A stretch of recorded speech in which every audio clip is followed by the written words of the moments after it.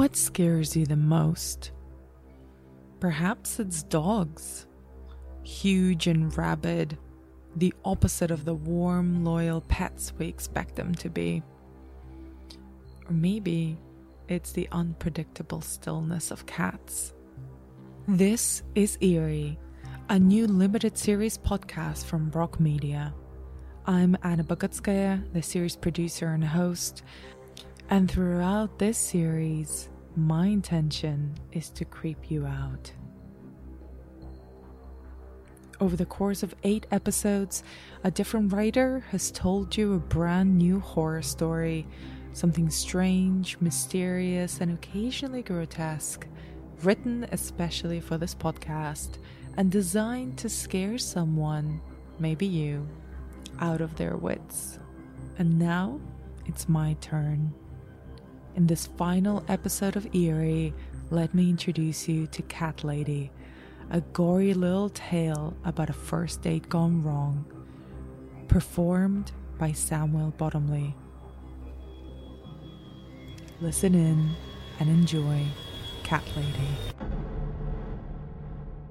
I remember a dating profile so well. I was minding my own business on the dull hellscape of Hinge when a bio caught my attention. And my first thought was she was made up. The calibrated jokes, the real big girl job too, a surgeon. One cute picture implying girlfriend material. One full body picture with a bit of cleavage, just a hint of sluttiness in the eye. One with a group of people, a deliberately approachable mix of folk implying a healthy social circle. And that final one with the cat. Immediate swipe right. The picture showed her sitting on her sofa with a cat by her side, paws crisscrossed. Both of them looking directly into camera, a parody of a family photo. It reminded me of those false power couple photo shoots you see in business magazine profiles. This is Mr. Pawpaw. He is instrumental to the growing success of the company culture. It was just the one cat. One cat ladies are cute. It's when they're 17 or something. That's when you get into trouble. Look at her now, sleeping, with all her hair messed up sticking to her lips, the several layers of serums, moisturisers and sluggish ointments making her skin glisten. You should be grateful you're allowed in the bedroom now, she said, permitted to watch her sleep. I'm putting so much trust in you here, mister. I should have known this would happen when I swiped right on her profile. Maybe not exactly this, but something bad. We matched straight away. The conversation was easy. No what's your favourite colour questions. None of that how did your day going bullshit. She was direct, funny, engaged. Most women that I interacted with on the apps, before you start, I've tried all of them. All the apps, all the women are so passive. They wait for you to make all the conversation and they rarely ask you any questions. I can count on one hand the number of dates I've been on when I've been asked more than one question. And that question tends to be one of two. What do you do? And my personal favourite, what are you looking for? If I never hear this fucking question again, I will die a happy man. I probably will die soon anyway. At least I don't have to have another first date conversation ever again. Women are always talking shit about men on dating apps. They never turn that critical eye, that female gaze they love talking about so much, on themselves, do they? There's a special level reserved for people in hell who match me and then just message, hey. Put some effort into it, Samantha. I know you can do better than hi, Annabelle. I'm not going to take breadcrumbs from someone. I make the effort, so should she. And I'm not a Greek god or anything, but by many standards, I'm a pretty decent looking guy. I've got all my hair. I go to the gym a couple of times a week, and I'm good at my job. I have an apartment with more than 2 towels. A woman can do a hell of a lot worse than me. I think the world would be a much better place if everyone just made a bit more effort, right? I mean, how is that so wrong to expect a little more effort from people who you're considering for the position of a romantic mate? The date started off really well, I thought. She was pretty. So pretty that I expected her to be boring. I even told her, you're so pretty, you should be boring. She laughed. She laughed. Let the record show she laughed. To my surprise, she had more than 3 words in her vocabulary, and didn't use like every other word. I even told her and she liked it. She liked being told she was different, a stand out from the drawn-in sameness of women on Hinge. She told me she liked it. I picked the location, perfectly aligned in the middle of both of our houses, slightly closer to hers if I'm honest. But I knew that. I wanted her to feel safe, and I was happy to make the trek for her, and I wanted her to know that I was happy to make the trek for her. A cellar cocktail bar, one with the tiny tables and bar stools that let you inch closer as the empty glasses pile up and the lights dim. A hotspot for first dates. She looked exactly like her pictures, a pleasant surprise. When we said hello, she said, "You're bigger than I expected you to be." I gave my best grin. An excellent start, no warning signs at all. We both agreed the date was good, great even. We agreed we wanted this. I was not expecting to be invited back to hers. To be honest, I would have been fine with a little snog at the bus stop. I was thinking, maybe she's got 3-4 dates in her. In bed the next morning we joked about who kissed who first. I'm positive it was me. She kept insisting it was her. Whatever. It happened, that's all that matters. It felt like a good start. An inside joke, already. I'm a very good judge of character, generally. And she seemed like my kind of person. In the morning, she made me breakfast. I wasn't expecting it, okay? She offered. She got up with a start, like she was late for work or something. "I'm going to make you a gentleman's breakfast," she said. I could hear her clicking about in the kitchen, the soft smell of coffee brewing, the promising hissing of bacon in the pan. That was a surprise. She told me she was a vegetarian. So she was making bacon just for me. That's nice, I remember thinking. No matter pretty can stand between me and my bacon. Good that she knew this early on, without being told. Girlfriend material right there. I should have known right then that no woman, no vegetarian would be so selfless. Details from that morning are coming into focus now that I've had time to think about them. All the time in the world to mull over the events of the evening, the night, and the morning after properly. The way she turned my face to one side and licked it from neck to ear. Mostly it was fine, but I did wake up sore where she had rubbed the hair on my chest so hard I had rug burn.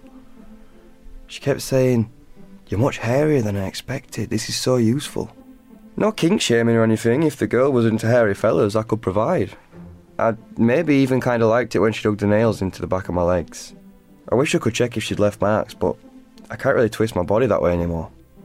When we were done, she patted my head and fell off to sleep quickly, mumbling something like, "That's a good boy." I should have taken that as a red flag, but she was a solid 7 out of 10, and I wasn't going to scoff up for an Uber on top of paying for all the drinks. There were so many red flags, I should have left before she woke up. Before breakfast, she got a little testy with me. I mistook the door of the bathroom with another room. And the door was locked, so it didn't really make a difference, but I could hear her drop the spatula and rush down the hallway. "That's not the bathroom," she said a bit sharply now I think about it. "The bathroom's over there, on the right." She smiled, in a tense kind of way, like someone practicing a smile. Her mouth was stretched, baring her full teeth, but her eyes were still. She was pointing to a door, with the spatula, bits of grease close to dripping from it. I could hear the bacon cracking and the faint smell of burning, but she did not move. Not until I closed the bathroom door behind me. No bother though. Maybe she's hiding another bloke in the secret room. I found the bathroom fine, and there was this little litter box next to the toilet. And I thought for a minute, what if I pissed in a little box? I'm just kidding, I did think about it, but only for a second. The weird thing is, I didn't see a cat, so I asked. "Hey, what's your cat's name? Where is he?" From the kitchen she called back, "Oh, he's probably hiding. He doesn't like strangers very much." I didn't think about the cat again. The bacon had a funny, slight sour taste to it, maybe a bit burnt, but I wasn't going to say anything. I thought, because of the earlier weirdness with the bathroom and the locked door, she maybe had let it burn a little bit. Maybe she had that petty streak to her, but I wasn't going to say anything, right? I wasn't going to be that guy. The woman was making breakfast for me. I'm not a dick. I should have known to leave then, like I usually would have done, before whatever she had added to the bacon kicked in. I started feeling woozy pretty quickly, and she was yawning too, after her meagre little avocado on toast. She suggested going back to bed for a snuggle. I thought it was cute. Date 1 rolling into date 2, a little breakfast, a little nap, nothing wrong with that. I did not expect to wake up in a cage with a collar tied around my neck. She was smiling again. This time, though, it was genuine glee. Her eyes were cackling with expectation like she was just getting started. "Good boy," she said. "If you behave yourself and learn how to use the litter box, you'll get a treat." I wanted to throttle her, but I couldn't move. The collar around my neck was attached with leather bands to the opposite corners of the cage. The only thing within my reach was a litter box, supersized for extra large cats. Or full-grown men. The leather straps felt hot against my skin. My instinct was to cover myself, but I couldn't. She had bandaged my hands, forcing my fingers to my palms so only my knuckles were visible. I vaguely remember the night before asking her about a job and her brushing it off. A doctor of some kind? The bandages matched my skin tone perfectly. I don't deserve this shit. Being stuck in a cage like a goddamn animal. Her grinning encouragement was vicious. She touched the bandages briefly, the lightest of prods, as if she was checking her work. She was kneeling, so our eyes were level.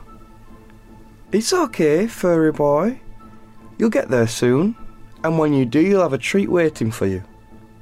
Her voice was a chipper exclamation mark. It made me rancid with rage. There was no way, no fucking way, that I will ever do this. I will not be degraded in this way, not by her, not by any woman.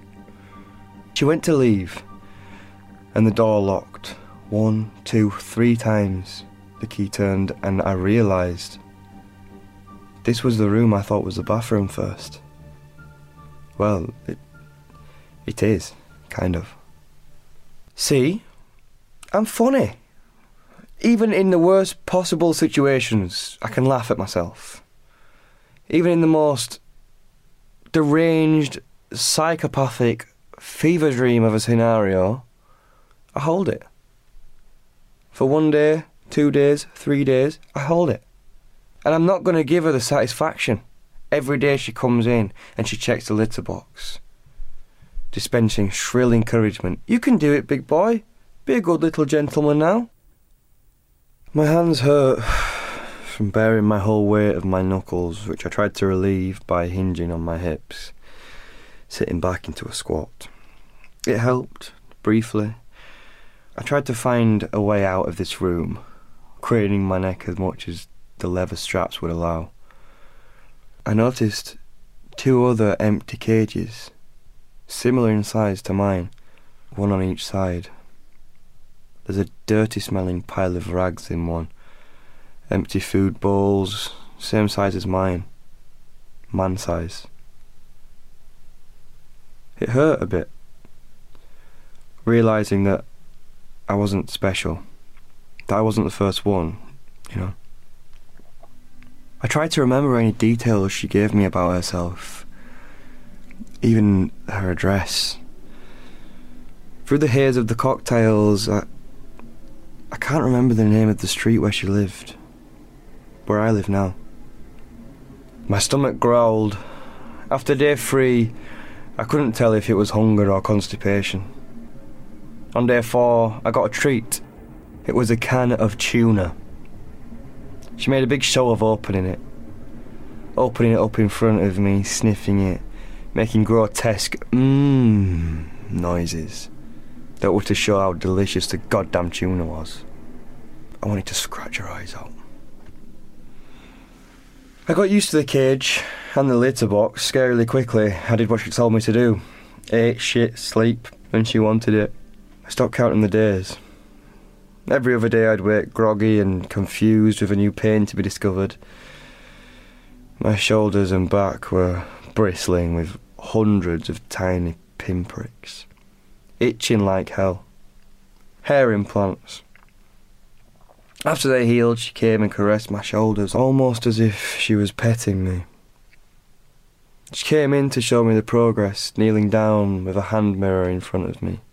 I couldn't remember what my face looked like before I met her. I was never a Greek god or anything, but by many standards, I was a pretty decent-looking guy.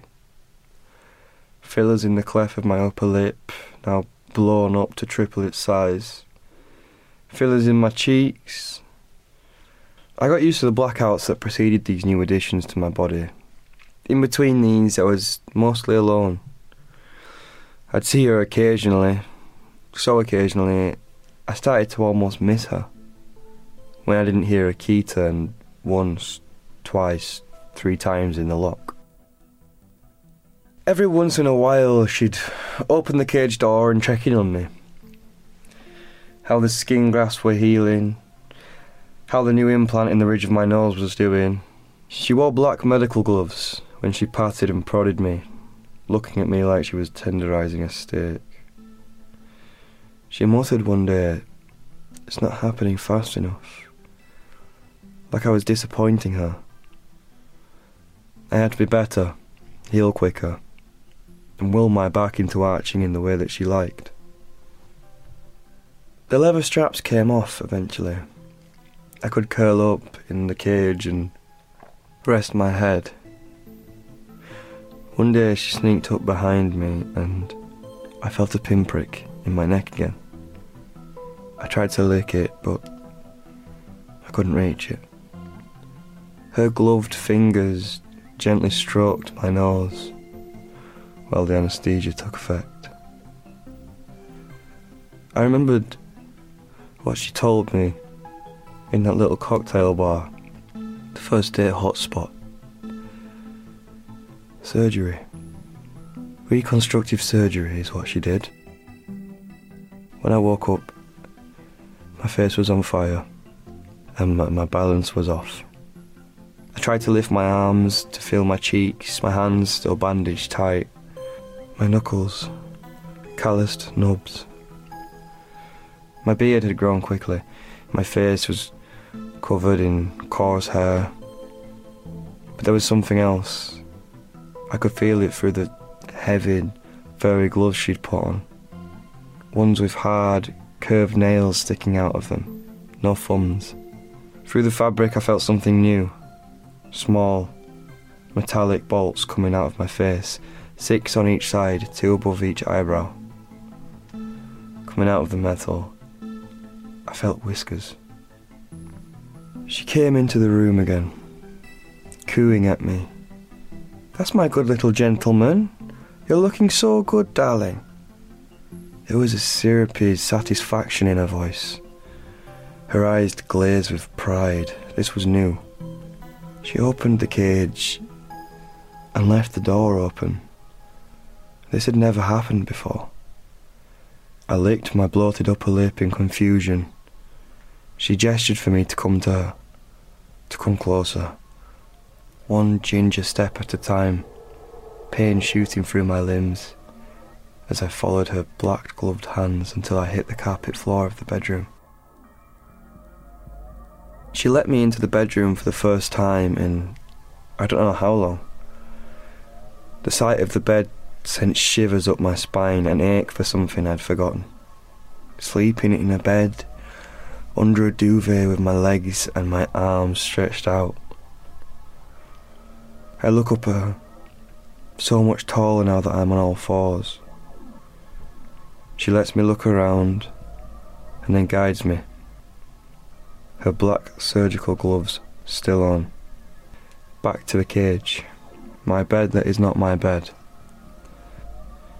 It smelt different now, rank, like someone had been shitting and pissing and crying in it for months. The 2 cages on either side of me remained empty. I yearned for the sight of the bed again. Her bed. We repeated this dance a few times. Each time she opened the cage door and guided me with her black hands to the bedroom. Each time she let me stay a little bit longer. Until one evening she did not have her gloves on anymore. She opened the door and left it open. Her face was slimy when she knelt down to smile at me. Some skin cream portion leathered on thick. She wore a black satin gown. It looked similar to the dress that she wore the night we met. My eyes had adjusted to the dark and I saw the satin shimmer. I felt her bare hand pat me on the cheek, her flesh on mine, for the first time since that night, since our first date. I moved forward, one paw at a time, slowly gauging this room that I've known longer than any house. The cages on either side remain empty. I'm the man of the house. Not the first, but I will be the last. You're my special little man, aren't you? I look up at her, and I meow in agreement.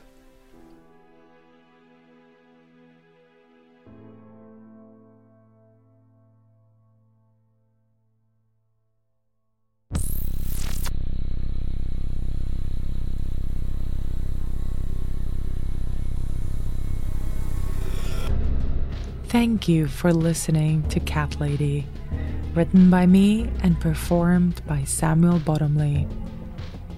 You can find more of my work online at Anna B. Demented on Twitter and Instagram.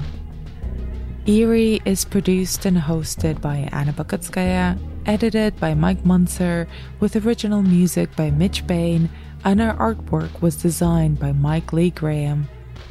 Eerie was co-produced by Regina Cameron Pereira for Brock Media, and our executive producers were Sarah Brocklehurst and Nicole Davis.